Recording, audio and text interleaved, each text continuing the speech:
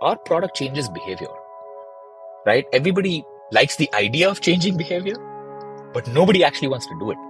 Obviously, right? It's hard. And so we knew that if we want to change behavior, not only kind of does the experience of that automation and the time that you save need to be amazing, but in production, when you're running this, it needs to be 10x better than what an expert would have built by hand. And even till today, when Hasura gives you an API versus an API that you built by hand, Hasura is anywhere between 5x to 100x faster than the API that you would build. I'm Tanmay Gopal. I'm the CEO co-founder at Hasura.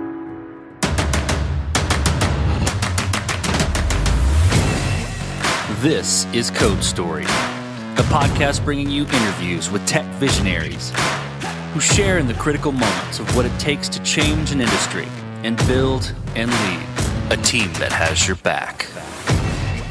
I'm your host, Noah Lappart, and today Tanmay Gopal set out to enable the builders of the world to build modern apps much, much easier. All this and more on Code Story.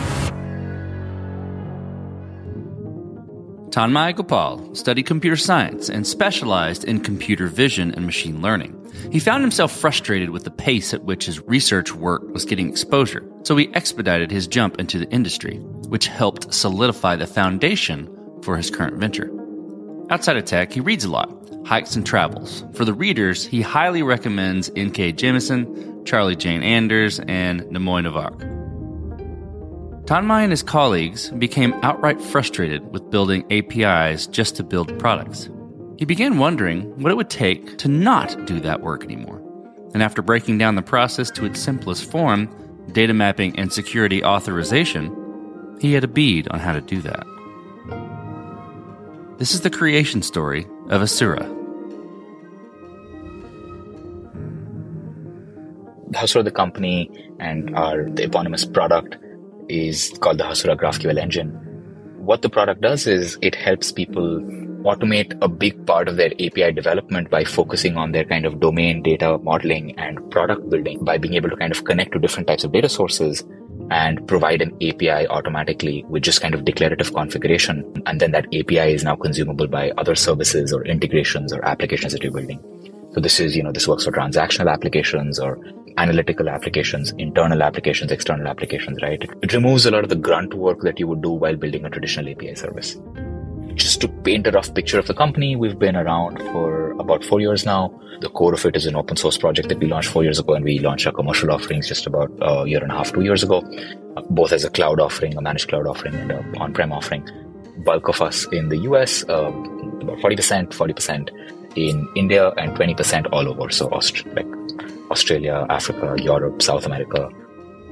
It came out of anger and frustration, which was basically we were building products, right? And we were like, this business of building APIs to build products is just terrible. Like, I've already done the data modeling that I need to do. I'm using a mature database that allows me to represent the models that my product needs or that my service needs. It's a modern database, right? It's not a key value store.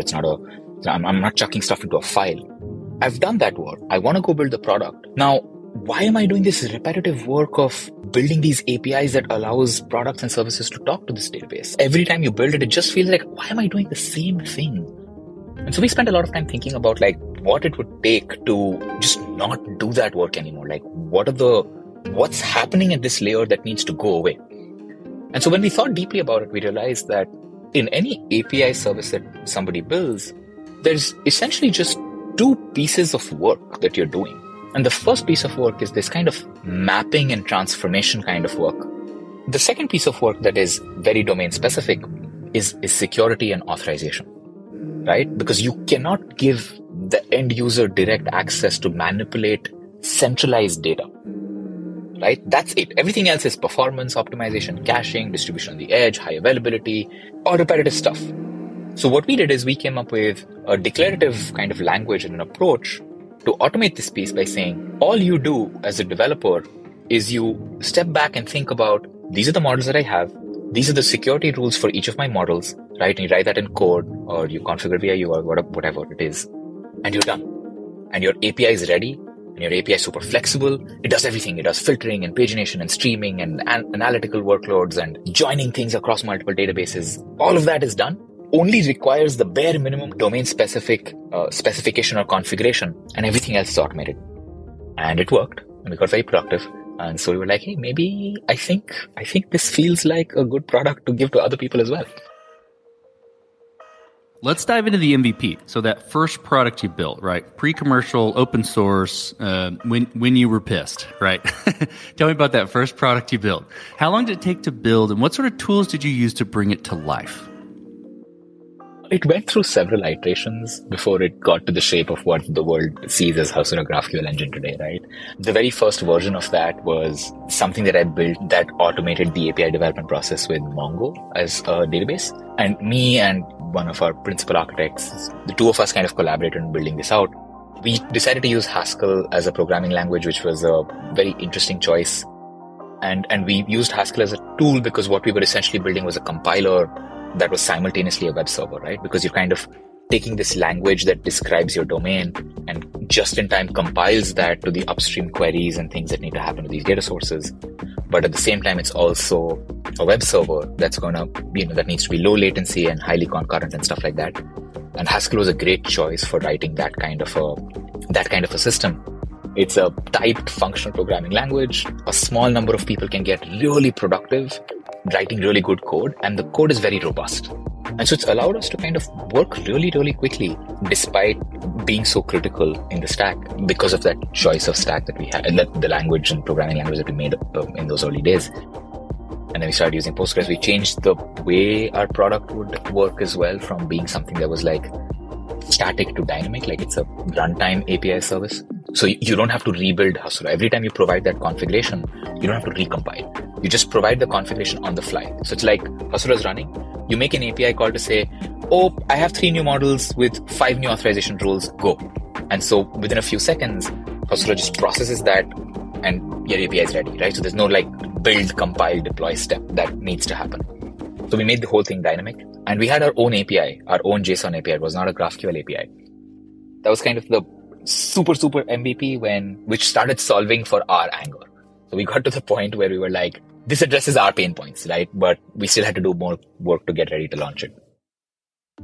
So from that point, how did you progress the product, right? And the next phase is releasing the open source and then building the commercial product. But I'm curious about that product progression and maturation. And also to kind of add a little bit of context to that, how did you build your roadmap? How did you go about deciding, okay, this is the next most important thing to build or to do with Hasura?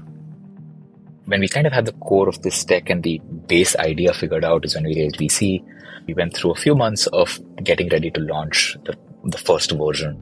And during that time, we essentially just spent time talking to lots of different people and just showing them the technology, doing like tiny hackathons and seeing how developers who we don't know, if we gave them documentation and we gave them the product, what their feedback was. And we used that to basically kind of realize that to shave off things that were useful to us but would not be useful to other people. And the big change that we made also was that the API that we had was our own kind of sort of REST-ish JSON API. We changed that to GraphQL because a lot of people, GraphQL was just launched or just starting to pick up a little bit of steam. And so we changed the front end of our API to not be our custom thing, but to be GraphQL. And then we kind of got to that stage is when we launched it. We basically just made it open source, and that was really important because it's a critical part of your stack. And so you want to have a good user community around it so that people can understand what this is doing in this kind of very core part of your application stack, right? That built a lot of trust, but also allowed us to kind of keep getting a lot of feedback from the community very quickly. And so the first year after launch, the roadmap is kind of infinite, right? Because imagine all of the crazy stuff that people do with their APIs, right? That you want to automate. And so what we would do is after we did kind of this bare minimum thing that we knew would take care of 80% of our anger and frustration with building this layer, the rest of the 20% we left open, and we just kept reacting to what our user community was saying. And that got us to a stage of maturity where we started seeing enterprises and large companies starting to just use it, connect it to their existing data and start deploying it in production, right? Some of the key decisions that we made at that point, which are really important even today. For example, a lot of people think about Hasura and they think of it as kind of like, this replace is kind of like a Firebase thing or a backend as a service thing and whatnot. One of the things that we were very conscious about is that we want to make sure that we help people build APIs and enable access to existing data, and not just be a tool for greenfield applications, right? Or for building new applications. Because there's just so much value that's kind of sitting there in this existing data that if it's mobilized, people can start building amazing applications and experiences and services, APIs with it. We took like very opinionated calls on saying that we are not going to host the database. It's a data API for your data, for existing data, right? And that allowed us to get like a breadth of users who are trying it out with their existing data and learning from them and improving the product to get to the checkpoint where we started seeing large companies connecting it to their existing data and building applications and APIs very quickly, going into production very quickly. One of our first chats with largest networking routing technology giant in the world. They deployed this in production where, they were like, I would have taken a year to do this and I did this in a month. Those kind of opinions of like being clear about this is the place where we want to add value and what we want to focus on replacing. And we don't want to do other things. And it might result in us not being able to capture some users, but that's okay because the long-term roadmap is to replace all of the API development that people do, but not replace the work that the database ecosystem is doing and how they're going to evolve, right? Because databases are changing rapidly. There's a new database every month, it feels like, right? Wasn't so 2-3 years ago, but we felt like that's what would happen and that's what is happening today, right? You have like literally a new OLAP or a new OLTP or a new HTAP or whatever, like a hybrid system that's being created every week, every month or so. We wanted to enable that entire ecosystem. So we took a few decisions like that really helped us kind of mature this and get traction in mission critical environments as quickly as possible. Okay, let's switch to team. So how did you go about building your team?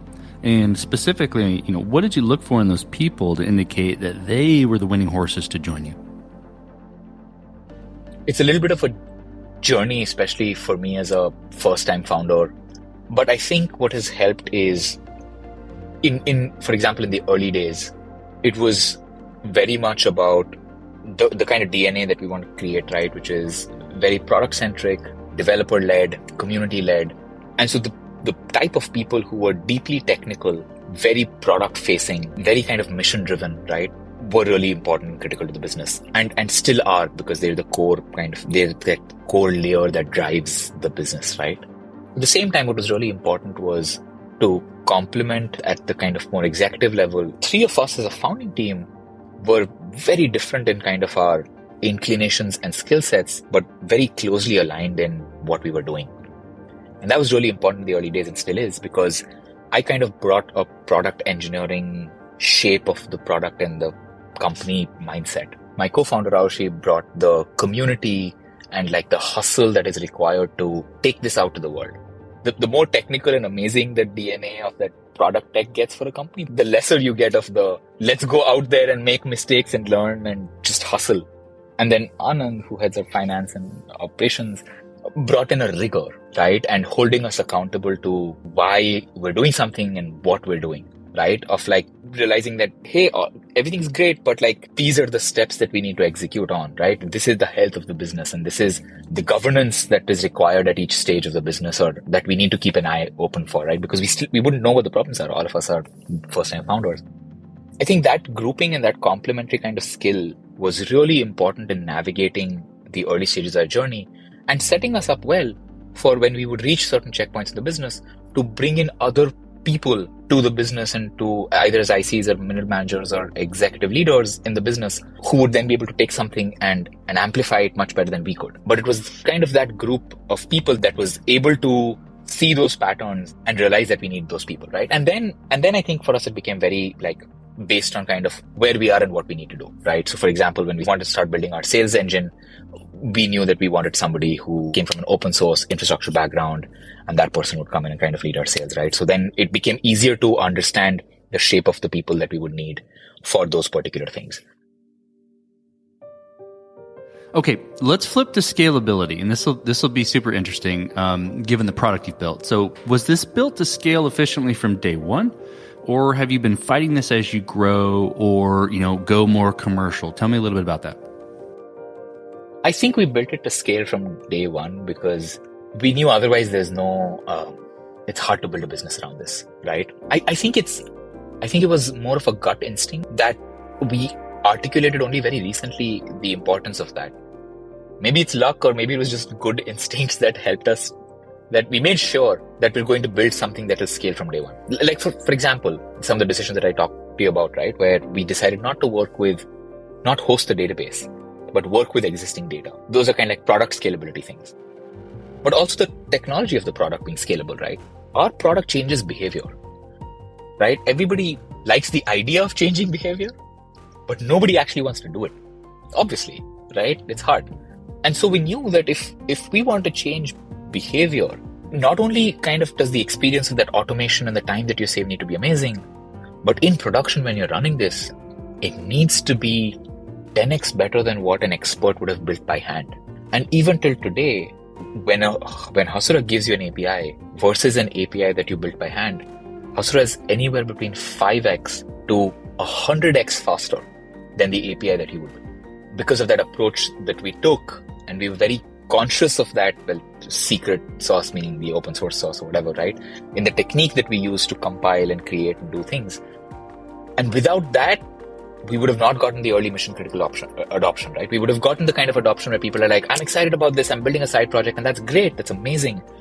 But that doesn't convert into running a workload for 20 million users on an application, right? Like that comes from that focus on somebody who's a serious engineer, an architect signing off and saying, oh, this is fast, like this is good, right? Like this knows what it's doing. Like this replaces like 5 years of my experience and understanding and familiarity with the space and puts that into code.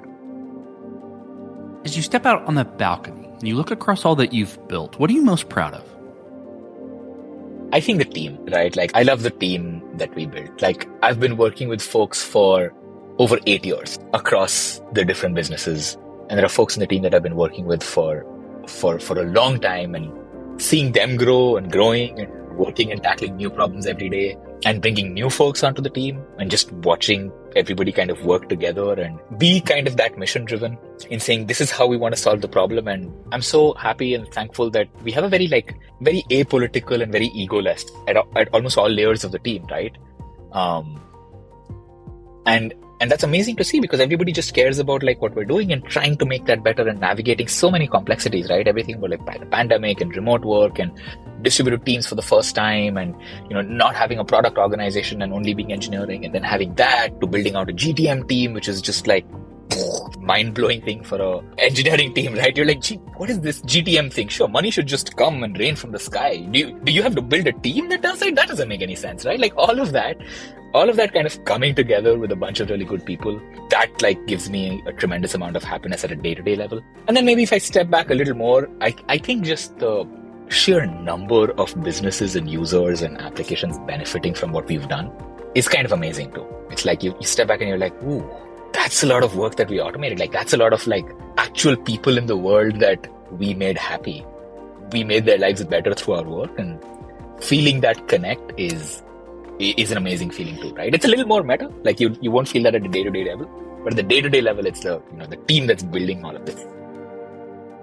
Okay, well, let's flip the script a little bit. Tell me about a mistake you made and how you and your team responded to it. Countless mistakes. When we were just starting the company and the product, right? The product that we built was more of a platform that solved our problems and that did a lot of amazing things. But all of these were just amazing pieces of technology, and in parts, the developers that we would talk to and our internal team and other developers who were using this tool would love. And when the kind of time came to launch this as a product, when we realized that these other pieces are getting in the way, within a week, we killed everything. And we just took the data API part and moved forward with that. We just killed like everything. And we erased traces of that on the internet.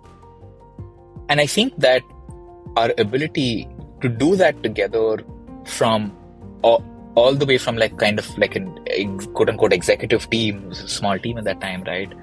To individual ICs who were working on it.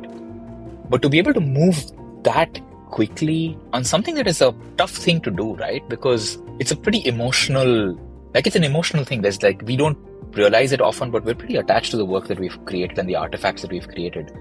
But to be able to kind of forget the past and look towards the future all the time without necessarily blaming anybody else, right? It's like, yeah, you built this, but it's useless, right? Like, why did you do this? Or like, why did you build it? And that's like a big thing, but it shows up every single day, even today, where like our ability to fail quickly and forgive our own failures, but learn from them and move fast while still preserving the team dynamics and kind of moving forward. I think that represents for me the most important thing in our ability to kind of make mistakes and learn from them, right? And it kind of goes back almost to like the way the company was founded and even the way that we operate day to day, right? Which is the reason why we don't stress about like making experiments. And I think in the industry it's also called win or learn, right? Like there's no fail, you win or learn, right? You do a thing that is designed to win, but if it fails, you make sure that you learn from it and you go towards the next win. And I think that's like trying to drive that across the organization has been useful. And that kind of shows up in the day to day for every time we make a mistake and then we learn from it and we react to it, right? It's that piece. So what does the future look like for the product and for your team? Very, very straightforward. The first phase of the business is to essentially make sure that Hasura is the default API in front of every single data store on the planet. We started off with Postgres. We just added BigQuery and Snowflake recently. We're adding support for MySQL, Mongo this year. And just like wrap, like we want to do Kafka, Redis, etc. So just being the API in front of every single data service on the planet and really exposing their capabilities to product builders and API builders outside. So that's the first phase of this, is just horizontally scaling to as many sources of data that exist and continuously kind of keeping that. So when you use Hasura with Postgres, you get what Postgres is really good at. When you use Hasura with Kafka, you get what Kafka is really good at. Right? It's not the least common denominator that you're getting kind of like, yeah, here are the two things that are common between Kafka and Postgres and MySQL. And so those are the two things that Hasura does. No, here are the 10 things that we do for Postgres. Here's the 11 things for MySQL. Here's the 3 things for Kafka. Maybe there's an overlap, but it's also like really bringing out the best of that data source. And that's really like our product roadmap for the quarters and years to come. On the team side, a lot of that is focused today on building out the GTM parts of our team. We had a very nascent sales team last year and a marketing team last year, and we're maturing those bits of the team this year. Okay, let's switch to you, Tom. Who influences the way that you work? Name a person or many persons or something you look up to and why. I think lots of people in bits and pieces, including some things that are controversial and some things that I think are things that you would expect. One of my earliest influences was this, of course, my father. He's like a powerhouse intellect, right? It's just like, and coupled with this like amazing discipline and rigor in the way that he just approaches things and like systematically does things. And I'm like, I am never going to be as good as that. But I think that was a very strong early influence that's helped a lot. Both of my parents kind of contributing to that. It's weird when I go back to things and I'm like, a lot of the way that I operate has been so influenced by them. But then when I kind of look at work that I'm doing today and think about more topical influences, right? And I look at everybody from when I look at a character like Elon Musk, which is so controversial, but the ability for a person like that to still make mistakes in public at that scale is amazing, right? In every shape or form, right? Whether you agree or disagree, right? Like you can agree or disagree with the person, but my goodness, right? To just be like, to have opinions that make no sense, to decisions that are so risky, right? It's just fascinating to watch a human like that operate and be like, I cannot be afraid of failure because like, look at that, right? Okay, so we talked about a mistake earlier, but a little bit different spin. If you could go back to the beginning, what would you do different? Or where would you consider taking a different approach? It doesn't have to be a mistake, could have worked out, but maybe you tweak it a little bit. I think product engineering, like product building is art, especially in the early days, right? But that stage of like creating nothing from something and then maturing that something, a roadmap to mature that something, which is like a 1 to 10. I think in hindsight, that bias that we had to thinking of product as an art, GTM is never an art. GTM is science from day zero. There's creativity to it. I don't mean it in that sense, but it's measurable. It's very hypothesis driven, right? You're creative in what you do to meet a particular hypothesis or what you do to meet a particular objective, but it is literally an Excel sheet from day one, like day zero. Product is not like that. Product is, you can't put that early stage of a product necessarily in Excel sheet. It's not easy. You can put parts of it in Excel sheet, sure. If I could go back and I could inculcate two simultaneous mindsets, it would be that understanding of saying it's okay to be instinct driven and learn on the product side, but the GTM side needs to be sciencey from day one. And I think that second bit flip is something that we did is something that I feel like we learned a little late, right? If I could go back and do that earlier, we would have been where we are today, like 2 years ago. Just given the energy of the ecosystem and the product and the space that we operate in and the underlying secular forces of, amount of data is exploding every day. People want to build like a bazillion products and stuff like that. Okay, Dan, my last question. So you're getting on a plane and you're sitting next to a young entrepreneur who's built the next big thing. They're jazzed about it. They can't wait to show it off to the world. Can't wait to show it off to you right there on the plane. What advice do you give this person, having gone down this road a bit? I think being intellectually honest with why you're doing that and channeling that energy appropriately would kind of be the theme of like my approach in a conversation, or maybe the specifics of my conversation, right? It's always about saying that, why are you doing what you're doing? Everybody can say change the world or make money or whatever, but like the shape of it, right? The shape of the way that you want to do something. Why are you doing it this way? And then helping channel that energy appropriately. Because once you get very clear about why you're doing something and you can align your energy to an outcome, you can also get really clear about realizing where you don't have that energy and you can't channel it towards other outcomes that are important for the business. So you start seeing your blind spots better and you can complement that much better, right?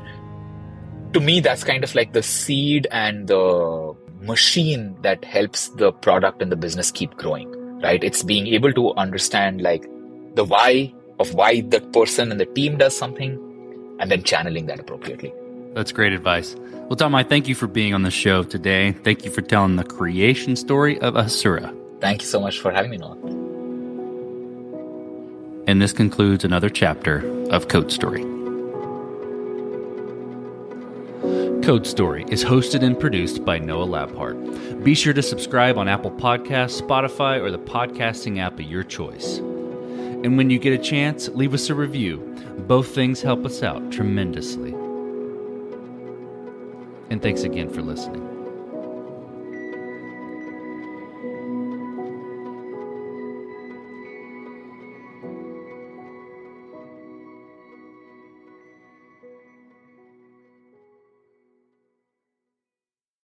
Protect your dream home with American Family Insurance. And you can weather any storm. You'll also save up to 25% by bundling home, auto, and life.